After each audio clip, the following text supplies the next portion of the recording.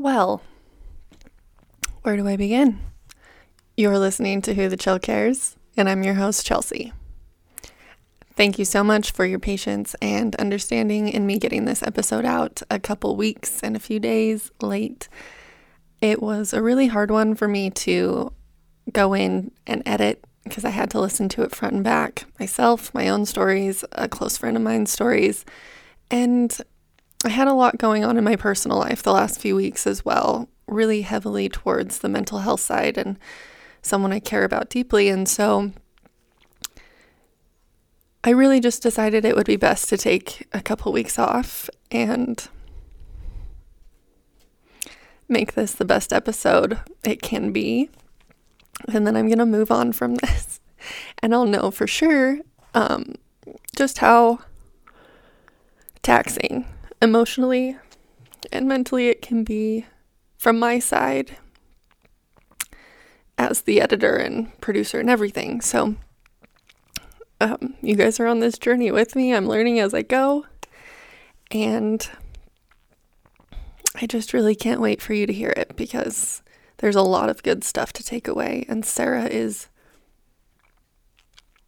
just the best. She's so knowledgeable, so empathetic, so kind and understanding.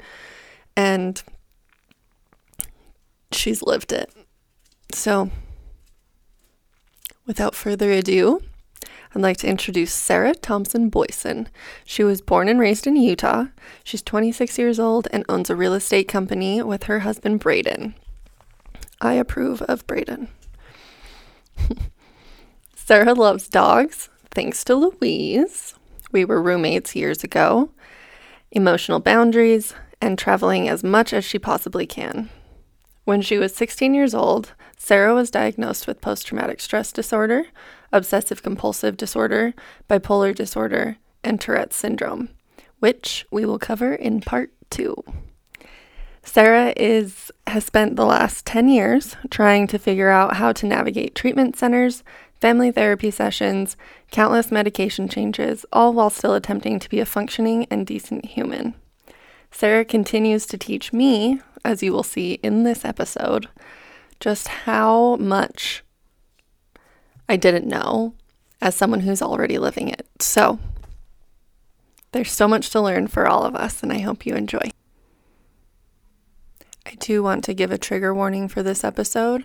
We do talk about our history with mental health, suicide, eating disorders, and self-harm. Please listen and watch at your own discretion. And if you or someone you know is in crisis, there is now a crisis hotline for the United States. It is 988. I'm very excited to have you. No, anything for you, honestly. You are someone in my life who really made an impact. And I want to be able to talk about how you made an impact because they were really simple things that you did for me because we hardly knew each other in like one of my darkest moments. Yeah, same. I met you through Facebook Marketplace. So random. I just felt like this is gonna be good. I just got a gut feeling. And then we moved in on your birthday.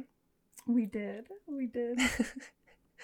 And I don't know if that was any indication to how wild I was gonna be for a roommate, but we were trying to get a bed through your balcony.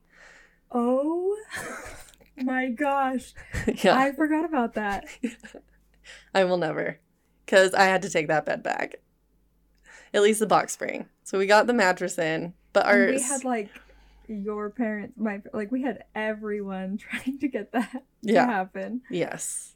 And then at the end of moving in, something like happened with our landlord.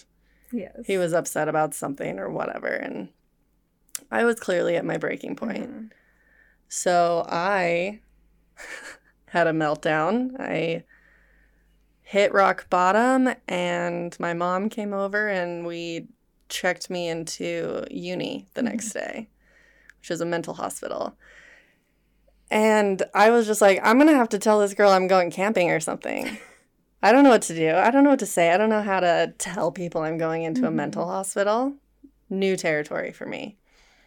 And then the funny thing about this, and I don't know if I've told you this before, is we moved in and we had met a few times, right? Like when we initially met each other to walk through the apartment, and then the day we moved in, and then, basically the next day, like, you were gone. And so first day you were gone, I was just kind of like, okay, like, Chelsea's not around. Then, like, I think it was like 2 more days. I was like, this is kind of odd. Chelsea and her dog are gone. Yes, yeah. Chelsea and her dog are gone. And I don't know why, but I just had, like, a gut feeling. And I remember telling my sister, like, I think Chelsea's at uni. And she was like, what? And I was like, I don't know why. I just think so. And she was like, okay. And this actually popped up on my time hop, like, decently recently. And it was a picture of, like, a half drank Jamba Juice and, like, 3 apples in the fridge. And I said, you don't put a half drink Jamba Juice and apples in the fridge if you're planning on going camping. Because there was a note that your mom left on the counter that said, like, hi, Sarah, this is Chelsea's mom. Chelsea, has gone camping with her friends and she doesn't have cell phone service. She will be back in a few days. It was, like, so random. Yeah. Also, talk about shame. Like, trying to hide.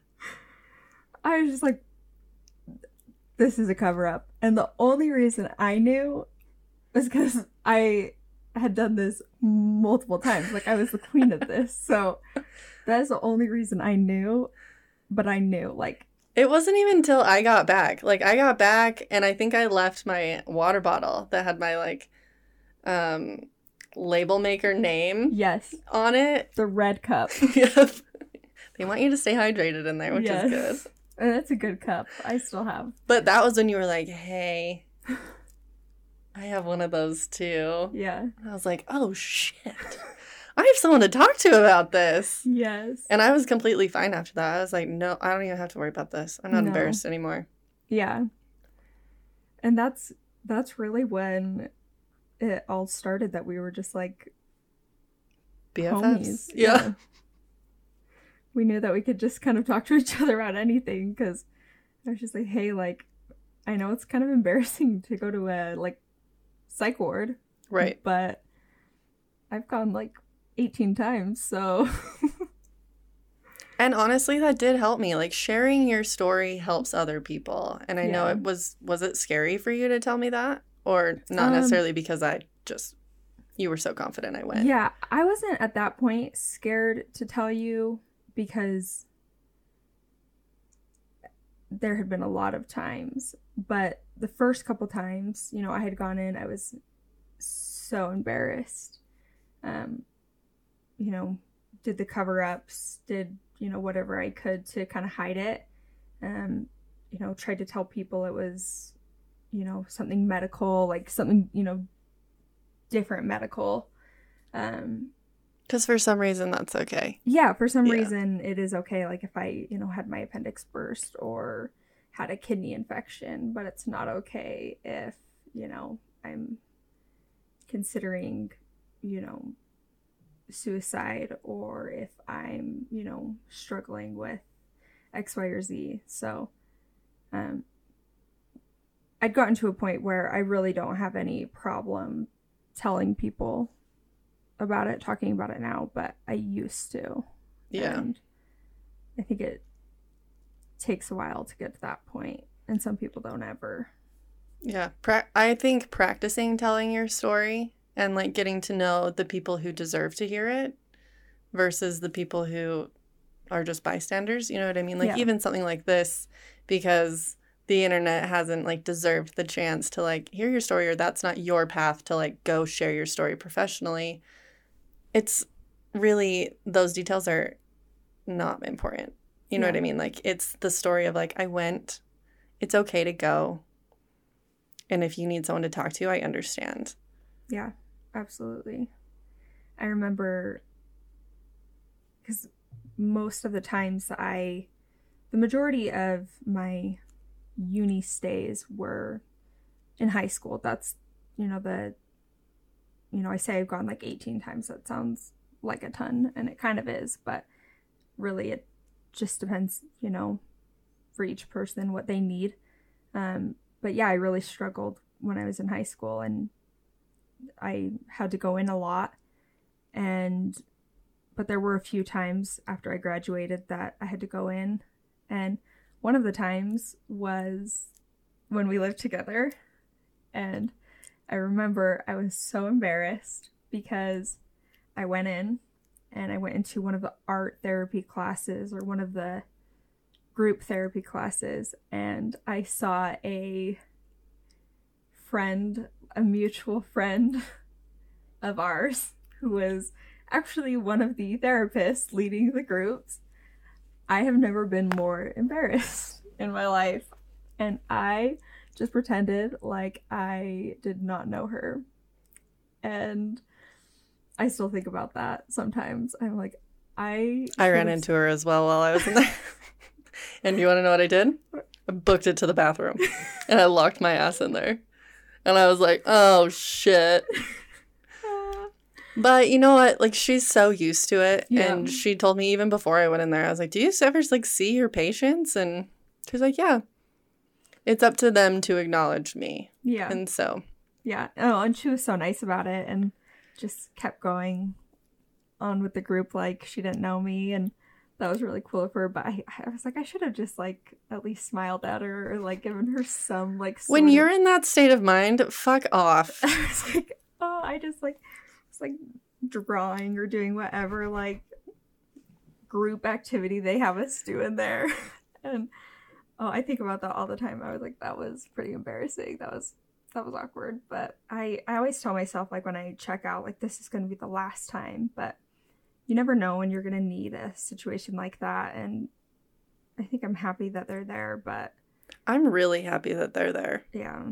There was not a moment too long ago that I made the call to see if they had a bed. Mm-hmm. You know? Yeah. And it's kind of triggering to put yourself back in that spot and be like, okay, like, we're here again. Mm-hmm. And are we going to make it out? Yeah. It's hard. Yeah. But I think even scarier than going multiple times is not being here anymore. Yeah. And I know it's not really scary in the moment. Yeah. Which I think is something that people who have been suicidal don't talk about very much. Yeah. It's almost comforting. Yeah. But I think that's what people around them need to realize, is that you could be like, well, don't do this for me and this person and that person. But it's like, you got to help the person who's in crisis find purpose for themselves. Yeah. Not to stick around for other people. Yeah. And it's hard when you have somebody that you love that is suicidal.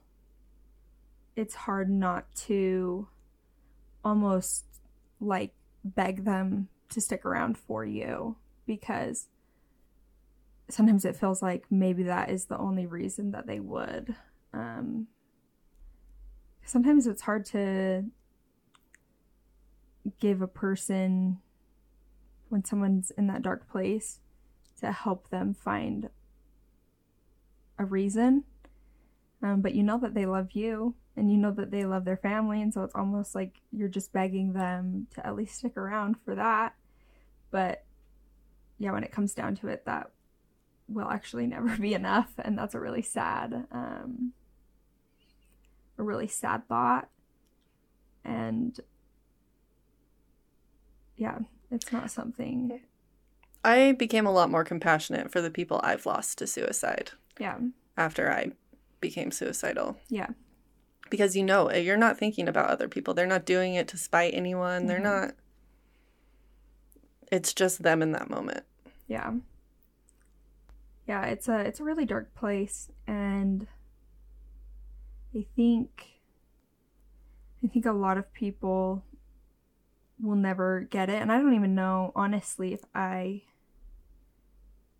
truly get it, even though, I mean, I have attempted suicide, and I have,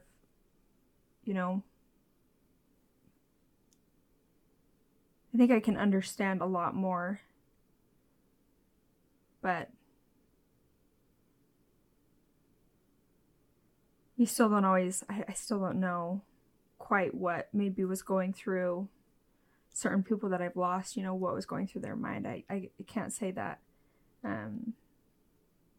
It's not always equal, right? Like what I was dealing with and when I maybe attempted, it's not equal to what somebody else I lost was feeling in that moment. So you kind of, will never know. And that's a kind of a sad thought. Totally.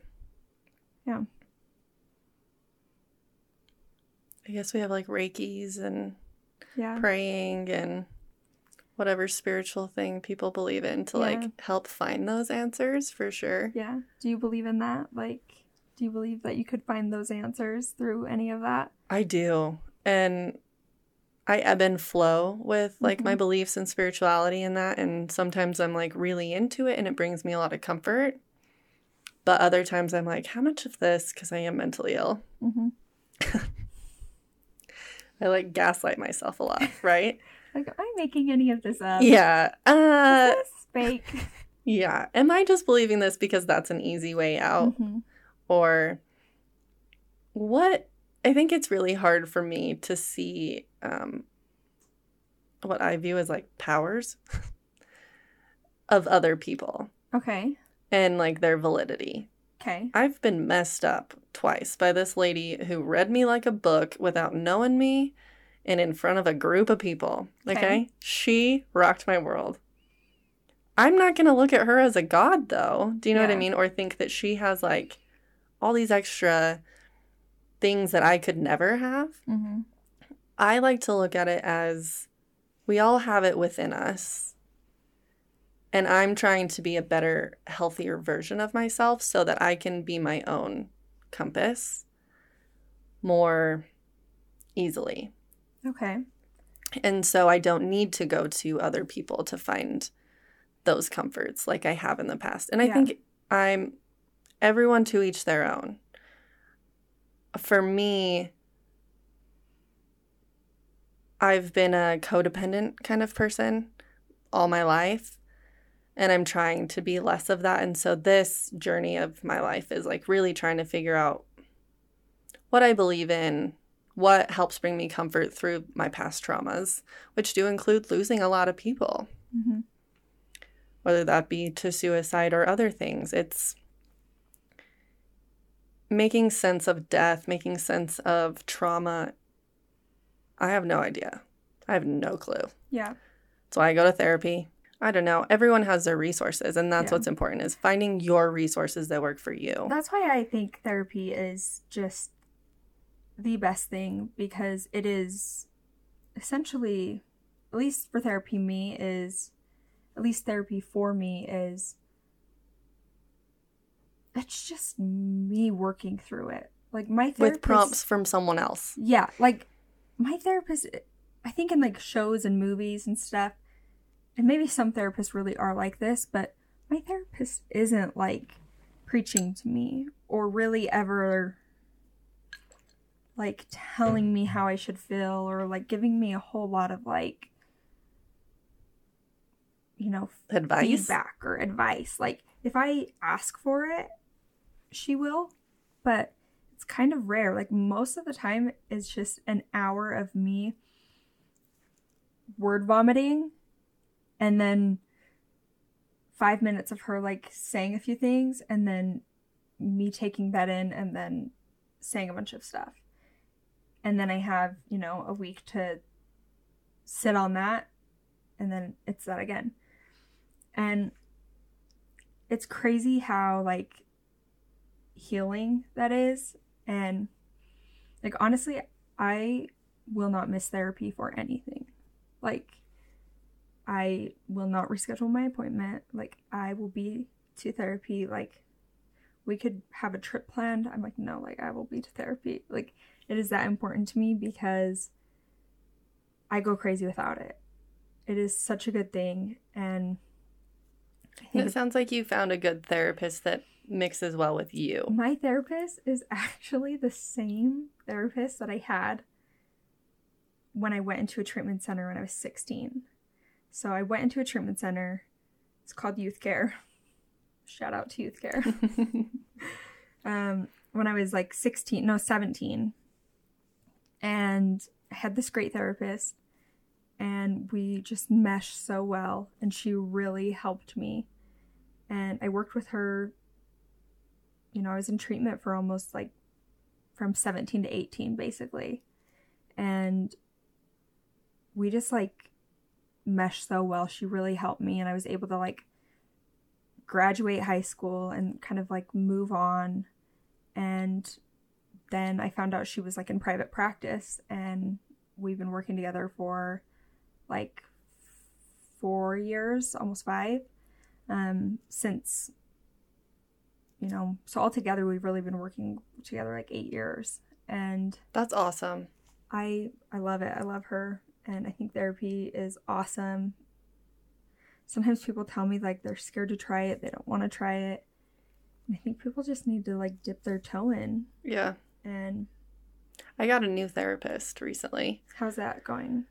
I was really nervous. It took me a year and a half Mm-hmm. to finally call one up and be like, Really? help. Because I had a therapist from like 14 to 21. Yeah. And she was great. She really helped me and she knew me really well. She knew my family. Like it just, I could talk to her about things and I feel like I got really good help and like ways to manage that. And then I got a new therapist right before I went into uni after trauma, trying to fix it myself. And then we worked together a little bit after I got out of uni, but she was Mormon and I was leaving the church or had just left years before. And it just wasn't, she kept talking about herself a lot. And I was like, yeah. And so I just kind of ghosted. Yeah. And never went back until now. What's that? You have to find a good therapist. Yeah. It's and like, match. I don't think she's a bad therapist. Yeah. Like, it just didn't work for me. Not a good match. Mm-hmm. And so now I've found one that's a lot more holistic and really just looks at me talk. She just, like, same with you. She just watches me kind of like word vomit and figure shit out on my own. Honestly, what you need. I had such a strange experience with therapy my first time. Like right after my brother died, I was like 13. My mom was like, you need to go to therapy because, you know, it would be a normal thing. And he died by suicide. Mm-hmm. Yes. And she would like have me lay down on the couch and have me like imagine, because I wasn't sleeping. Like I would just go days, you know, without sleeping. And she would have me imagine that an elephant was the alarm clock inside my head. And that, like, for me to fall asleep, that an elephant would, like, she wanted me to imagine that the elephant would, like, reach his trunk and turn off my brain for me to go to sleep. And I think she was trying to, like, somehow, like, bring out the childlike wonder and, like, because at that point I was just, like, I don't know if the child in me was dead. I don't know what she was doing. Child's gone. We're growing up fast now. Like, there is no child in me anymore. But I think that's what she was doing. But it was so weird. Maybe like baby steps would have helped before just putting a elephant in your head. Mm-hmm. And then she would just like do it in our sessions. And I just remember being so weirded out, thinking like, okay, that's what therapy is. Like a woman like puts animals inside your brain. And so I did not want to go back. I don't blame you. And then my next experience with therapy was my parents picking me up from school one day saying, hey, Sarah, you're going to the doctor. And being like, okay, like we have a doctor's appointment. And then admitting me to uni. Mom and Dad. Yeah. And so that was, and then it was like, in hindsight, are you grateful for that experience, or are you still kind of like, I'm grateful because I mean, I was like dying. So Explain that if you don't mind. I mean, I think I was like a junior in high school, and So from 13 to junior year, which is 17. Yeah. Yeah, so my brother, David died, and it was obviously really traumatic. Like my mom, my dad, and my sister all saw, his death, and like he hung himself, and so we found him. And so I think that was just like a lot for anyone to see, a lot for like a kid to see. And but I was, very much a perfectionist and just kind of went right back to school. I mean, I went back to school like 2 days later. Suppress. Joined, like tried out for all the plays, all the student council things. Like I was just like you doing cheered all the things. Too, yeah? Yeah. And so I just was doing all the things, cross country, all the things. And stay busy. I can't think about it if I'm not idle. Yeah. And at the same time, I think my parents were going through a lot. And at that point, it was just me, my mom, and my dad living at home. And it was a sad place to be. And I started really struggling with anorexia and bulimia. And for me, it was just whichever one served me best at the moment, basically, because my parents did start to notice, like, hey, you're not eating, we're kind of worried about you.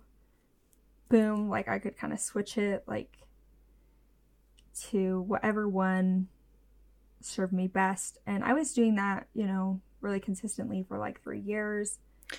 Sorry to cut you off. Yeah. I just read something that eating disorders are very similar to having an alcohol, like being an addict and drinking excessively, right? You're an alcoholic, and then having like a substance abuse issue. I've read that they're very similar in the brain. So I can see where like the manipulation comes in. I've done it myself with mine, where it's like, okay, they're noticing I'm not eating, so I have to eat now, and then I'll just throw it up later. Yeah. Well, I've also... Because that's survival. You have the eating disorder to survive in your brain. Yeah. And so when that starts to get looked at or other people are noticing it and wanting to stop it, you're like, no, we got to keep this guy around. Yeah. That's helping me. And the other thing about eating disorders that I've heard, and maybe this isn't the same for everyone, but eating disorders are often not about food. Control. It's control. And for me, like, I know some people really struggle, like, with eating. For me, like, I didn't necessarily struggle at that time with eating. Like, you liked food. You enjoyed food. I enjoyed food. But I also could not eat very easily, as long as I had some sort of control. So if I was eating, I definitely was purging. But if I, wasn't purging, I was restricting. I was also, running cross country, and I was loving it. I mean, I felt like that was something I was consistently rewarded for from my peers. And that is like throwing a match on the fire, isn't it? Or whatever the phrase is. It's like, on the flame. I'm doing really terrible things to myself, and I'm getting praised for it. Yeah. Constantly. Yeah. Because society wants you to be thin. And so it's other people projecting themselves on you, right? Like maybe they wish they were thinner. I started to just tell people, They're like, Chelsea, you're so thin, or Chelsea, you look great. I'm like, yeah. Just crippling anxiety and depression. Yeah. Great diet. Yeah. Like, what are you supposed to say when people are doing that and that's helping you be bad to yourself? Yeah. And I think at like that age, and like to their credit, I think girls in high school don't know any better. I think like women our age should know better than to be complimenting girls or women, girls, whatever, on their bodies. Anyone. Like, if you can't fix it in 5 seconds, don't talk to me about it. But I think the girls who were, saying things to me and all of that, I think they had the best intentions, and most of it was they were saying it out of their own insecurities. And and then on top of that, I was also cutting. I started cutting. And that became a whole, other thing, which is strange. Cutting is a very, self-harm is such a strange, like, addiction. And it's like, coping mechanism. And like I was cutting, burning myself. And then I was also struggling with hallucinations and... Well, you're not eating. And also having like some PTSD like responses during that time. They always come back. They, like, swear to God. Yeah. PTSD you'll think is like, I'm doing good. Yeah. Surprise. I know. Yeah, so my parents picked me up from school one day, told me they were taking me to the doctors, dropped me off, at the psych ward. I say it like, they were... It's really what needed to happen. And then I wasn't really in school, like in a traditional school, for basically a year. And then I did, uni, and then I did this program called Teen Scope at the U. And then I did youth care. And then... We liked youth care, you said. I liked youth care. Good experience. Because it was more, uni and Teen Scope were very, like, clinical. It felt like you were in a hospital. Yeah. A prison. Yeah. And youth care felt more like you were kind of living in, like, it was more like a boarding school type thing. You were in a home type thing. Like, had your own room. Shared a room with 4 girls. It felt more like a home, but you still had like a lot of staff and well, you're on suicide watch still. Yes. But it definitely felt more manageable. You got to go to school while you were there and wear regular clothes. The school was in the home. Yes, you wore regular clothes, not scrubs. I mean, you couldn't wear like shoes unless you're outside, but people were there longer, so you made more connections because in, like uni, people are usually there for like a week and a half. Yeah, as soon as you make that connection, either you're leaving, they're leaving, and you might never see each other again. You're encouraged not to connect. So it just was a better experience for me. I was there 2 different times, and I felt like that's where I made the most progress. Uni is definitely there to, when you are feeling really unsafe, it's there to get you stable and get you on to the next step. And then youth care, or like more of a residential treatment center, is there to kind of help you transition to like home life. And honestly, when I graduated from youth care in high school, I felt like pretty ready to take on the world. I was not. Oh no. I was definitely doing better. I just think I felt like I was like so smart and so ready and like... Well, to your defense, I kind of felt like that at the end of my stay at uni because they build you up so much, right? It's just like inflate their heads. These people are like really Yeah. talking down to themselves, so we have to talk up to them. Oh, yeah. I can see how that. And I almost thought I knew more than like any of, like, this sounds so bad. I almost thought I knew more than any of my friends. Like, I felt like I had so much life experience, which in some ways I did. Yeah, totally. Like, some kids never my know. friends had been in like high school. I had been in psych wards. So I felt like I knew. Listen, you'd seen some shit. I had seen some shit. I had seen kids talking to walls. I had seen what is the room where you're in and you're in a straitjacket? Mm-hmm. I had been in that room. Like solitary confinement type stuff. Yeah. And so it's stuff out of the movies. The movies don't make things up. Yeah. They dramatize it a little bit. Yeah. But it's all there. I felt like I was in Girl Interrupted. Yeah. The second I walked in there. Yep. And then they make you take off all your clothes. Mm-hmm. And there's like 3 women in there and they're like, hey. They're like, there's a scar there. There's this there. They're like, yep. I've done this plenty of times before. I'm like, I already don't want to be here. Could we make this worse? The worst is like when you are a regular. Like for a while there, we joked that our family like should have like a frequent like flyer pass. Dude. Because I had gone so many times in like a short amount of time. You're like, where's my suite? Yeah. Because by the time I graduated high school, I think I had gone 17 times. Holy shit.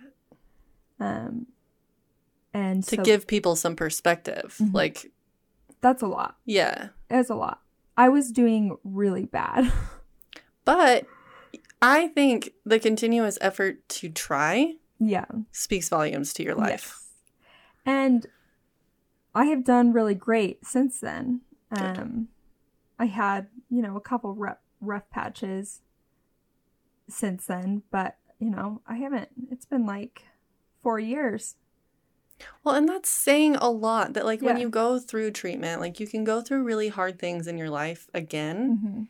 And now you have all these skills and resources and tools in your backpack that you can, like, use to help you get through it. And one of those tools is going back to the place. Yes. And it doesn't mean, here's the thing, is sometimes when you feel like you have to go back, and this happens with going back to treatment, it kind of happens with, like, relapse.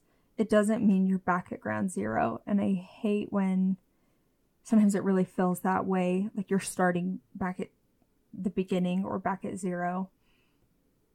You're not, because you've still come all the way that you did before.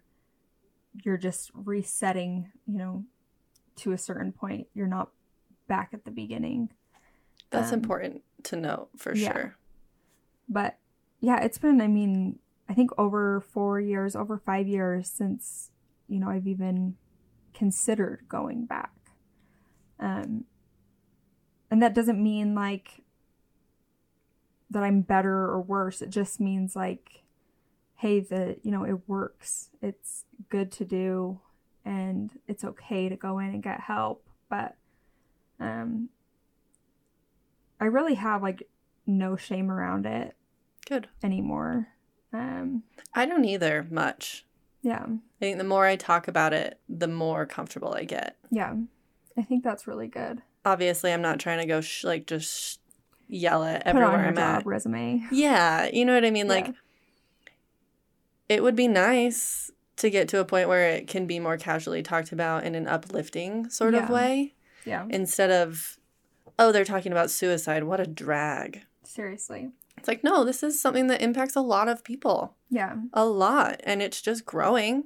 Yeah. So ignoring it's not going to do anyone any good. No. Well, and the way, like, suicide is talked about, it's so interesting because, first of all,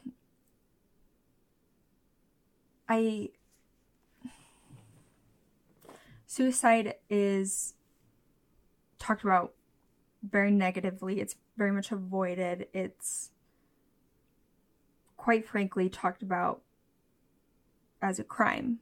Like, I saw this video, and this was like recently, and there was a man in a mall who attempted suicide, and the firefighters came, and after the firefighters, EMTs came and helped him, they turned him in to the police For? As a crime. Like, he was Like, disrupting the peace, or like in some areas, like, suicide is still considered a crime. Like, you murdered yourself. Yeah, well, I mean, that's why, like, the term committing suicide, You're committing. yeah, it's been considered, like, for so many years as a crime, because it actually was considered a crime. Is that why the language is changing to died by suicide then? Yes. Okay. And the reason that it's important, and why sometimes I correct people, and it's not because I'm trying to be like, No. oh no, don't say that. It's important because criminalizing suicide actually doesn't only discourage people from attempting. Like, it's not like people hear, oh, this is a crime, I'm not going to do it. It actually makes it so that people who are struggling and who are considering suicide, who are suicidal, it makes it so that they are scared to reach out for help. It makes it so that they feel ashamed, because it is such a, like, shameful topic, because How dare you? yeah, and because of how we talk about it. So it's more than just like, oh, don't say committed suicide, say died by suicide, because there's so many things, like, in our culture, so many, say, Just phrases. yeah, say different phrases. There's so many Sayings. things that we are, like, adjusting, but a lot of these things that we have to adjust really are important if you look at the root. And it's not just, this generation being, like, so picky or so, like, I don't know, I look at it a lot. sensitive. Yeah, I look at it a lot like kind of in parallel to the disability community, right? Where there were always just people without disabilities making the rules, making the verbiage, like the phrases, like handicapped did not come from someone with a disability. Yeah. Sorry, didn't. It came from people who don't live it every day, Yeah. don't understand it, and then that puts a stigma on it, because Yeah. how could they? This is something unknown, and so it's a little nerve-wracking or scary, right? Yeah. But if it were to be explained and educated by people like us who've actually gone through it, we use the right terms. We can actually help communicate what that looks like, because those people didn't commit suicide. That's how they died. Yeah. That's how their life ended. They didn't commit anything. Yeah. Somebody died of cancer. They didn't They commit died cancer. of an illness. Yeah. Somebody died of suicide. They died by an illness. And people who are struggling with thoughts of Ideation. yeah, they are now so scared to reach out, because there is so much stigma around it. And Could you imagine being like, hey, I have cancer. I'm really sorry to bother you with that. No. And I remember one of the things, like, I remember the most when David died was I was so scared, not because I believed this, because I didn't. I never believed this. I was so scared that my friends, my neighbors, my extended family, people in my church were going to think David was going to hell. Oh, yeah, because that's a thing in religion. Yeah, and just, like, I think our, like, kind of society a little bit. But yeah, I was 13 years old, and I just remember being, like, trying to, like, really explain to people, like, like, he's not going to hell, right? Like, really nervous that, like, his friends, people he loved, like, I really wanted people to know, like, that's not going to happen. You know that, right? And I think I don't really think there were that many people who believed that, but I just remember being so scared. Like, I didn't want anyone to think that would be the worst thing I can imagine. Because he was amazing. He was amazing. He was the best kid. He was, you know, the smartest person I knew, a great student. He, you know, played sports. He wrestled, played football. He ran track. He was like an honor student. He was a great brother. And, you know, there was nothing about him that would put him in this category that sometimes these terms or these labels would make it seem like he was, you know, not this great kid. Well, and especially in the Mormon religion, right? Mm-hmm. So it's like we all want to go to the same tier of heaven. Yeah. So it gets a little more complicated when your whole community believes that whole. Yeah. You know, like, because even if, like, me, I'm not going to go to the same tier as my parents. Yeah. In their minds, you know? So, like, with me, I'm just going into the ground after this. But for other people who believe that and then they're projecting that onto other people who are grieving, that's got to be so much harder. Because then, like you're saying, you're advocating for this person who's not even here anymore and you're a child. Yeah. What? I think especially when it comes to grief, people need to...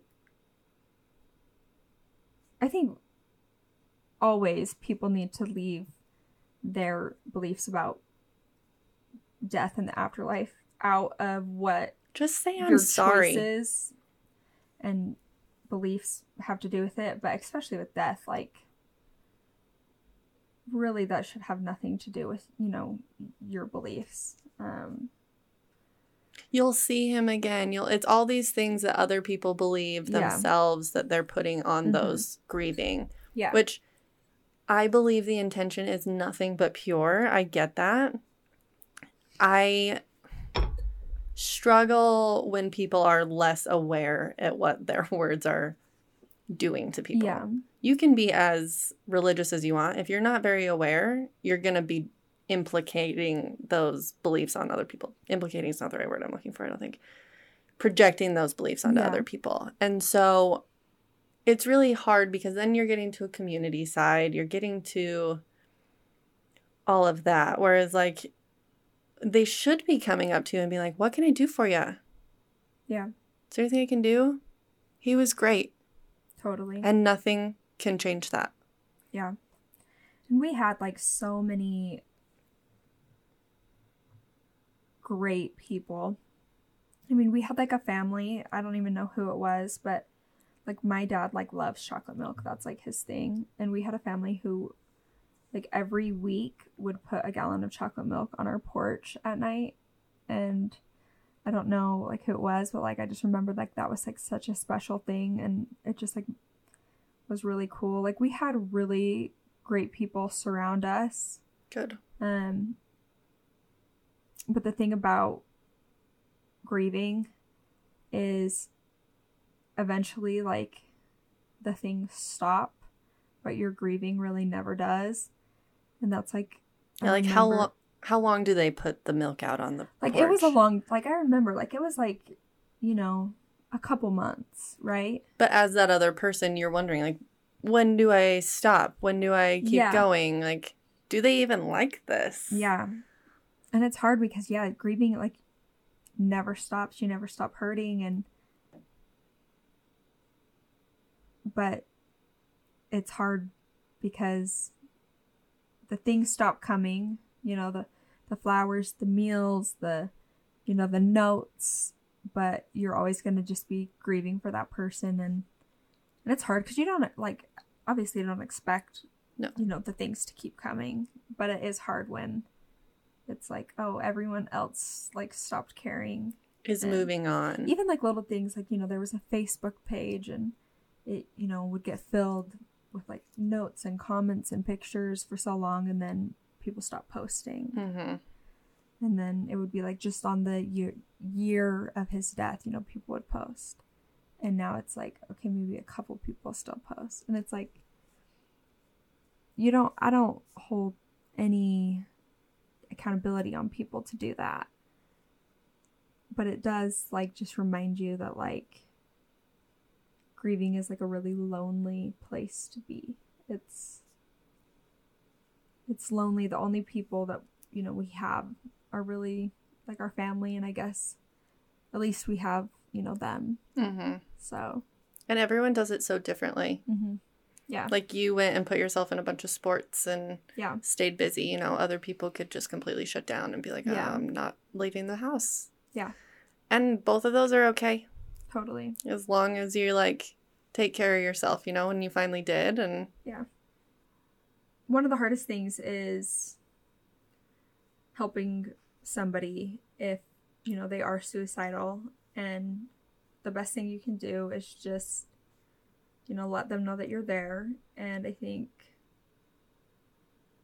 stick with them, offer them resources. And help them get to those resources, because honestly, if I didn't have someone in my life helping me get things done and like calling therapists, because no one has any room right now. Like you have to get yourself on a waiting list mostly. Like, and it's when you're already not like showering, brushing your teeth, eating, whatever, you're not going to be able to get to those resources like someone who's well would be able to. And they're made for people who are well, like the navigating of them. And so if you're able to offer some time to help them like fill out the form, go to the doctor, drive them here or there, like do those things, I think that's pretty impactful as well, because they're just not going to do it. Yeah. They've given up, and so doing those chores, that's not going to be helpful. It's going to be more detrimental. Yeah. The other most important thing is if you are helping somebody who is struggling, to take care of yourself. Yeah. Because it is very draining, emotionally, physically, all the things, to love someone, to take care of someone, to be a support system for somebody who is not only like suicidal, but who is mentally ill. And especially if they are like to the point where they like are unable to take care of themselves. That's basically, it's a very difficult place to be in. So like taking care of yourself, and that is the most important thing. It's all in here. You know what I mean? It's like, how do you I'm in the same boat. Do you know what I mean? Like, I'm still trying to figure out my mental health, and I'm not a psychologist here. We're just here talking about our own experiences. But I think sharing our story, even if it helps one person, I've noticed that that's all I need. Yeah. And that fills my cup more than I could ever ask for. And that's honestly why I started this podcast. But I think we've come to some good, like, resources. Be honest and open, and be a safe place for people. Yeah. If you're wondering why none of your friends have ever come to you and they've been like opening up about being in a bad spot, it's because you haven't let them know that you would be a safe place. Yeah. And also like a lot of times, like, your friends don't expect you to fix their problems. Like maybe a few, like, I don't know, there's some people, a couple like who are that kind of person. But most of the time, if a friend is coming to you, they just need somebody to like kind of unload on for a second, or just to like have that person that they could kind of trust. That's all. I mean, I had a friend who I learned this from, and I love it. I should do it more. I don't remember it always, but asking people, hey, do you have the emotional and mental capacity for me to vent for a minute? Yeah. Are you in a spot where that'd be okay? That's really great. And that's why you have like a network of people, right? You have your support network.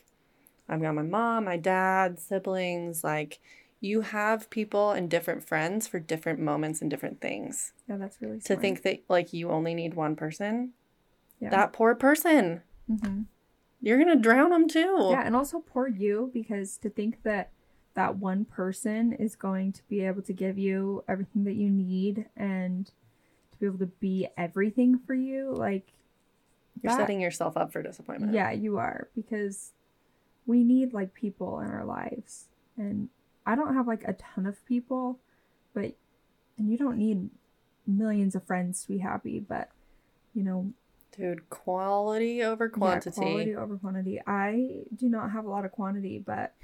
Me either. I'm unfriending left and right, so sorry. I am good for the quality, so that's what I'm all about. Yeah. I'm so freaking glad to have you. Same. I feel like we met each other at the perfect time. We were both just struggling. It was struggle bus at that townhome. It was struggle bus. We would just check in. I would like to say one thing. One thing that you can do for your friends, especially if they're your roommates, we got down to a good system where I was like, okay, if your door is closed for like a whole day ever, we got to the point where we'd let each other like knock. Hey, how you doing? Hey, do you need lunch? Hey, do you need anything? Like, you were working retail, so you had like full days off in the middle of the week and it'd be kind of random. I was working at a tech company, so I had all weekend to just die in my room, whatever that looked like. And we looked out for each other without any sort of like shame. Like, I could be like, oh, Sarah knocked on my door twice today and I still haven't come out. But like, she doesn't care. She's not looking at me. Okay in there? Yeah. Does Louise need a walk? There were some times because that was when I first started like using cannabis for my PTSD. Thank you for carrying me up to my room from the living room so many times. My dog would ditch me. She'd be like, I'm going to bed. Would be like, bye, Mom. I'm going upstairs. Sarah will bring you up later. It's so bad. But it really is little things like that. It's like, no judgment, dude. Yeah. I'm just here and I'm glad you're not alone. We had such a very safe relationship. Best, honestly, such a good roommate relationship. I wish I could go back. I know you're married. I know. Can I move in? Come on in. Brayden? Bring Louise. Thank you so much for watching or listening to Who the Chel Cares. I'm your host, Chelsea, and I hope you give a fuck too. If you would like, rate, subscribe, share, comment, DM me. I want to know your guys' feedback on these episodes. It helps me learn and grow and give you guys what you want to listen to. So I'm really excited about the upcoming episodes, and I hope you are too.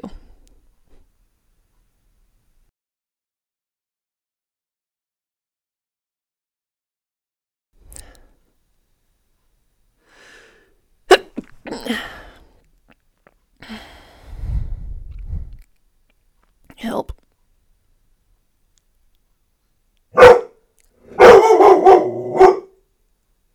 Ma'am? Louise? Leave it. Leave it. Leave it.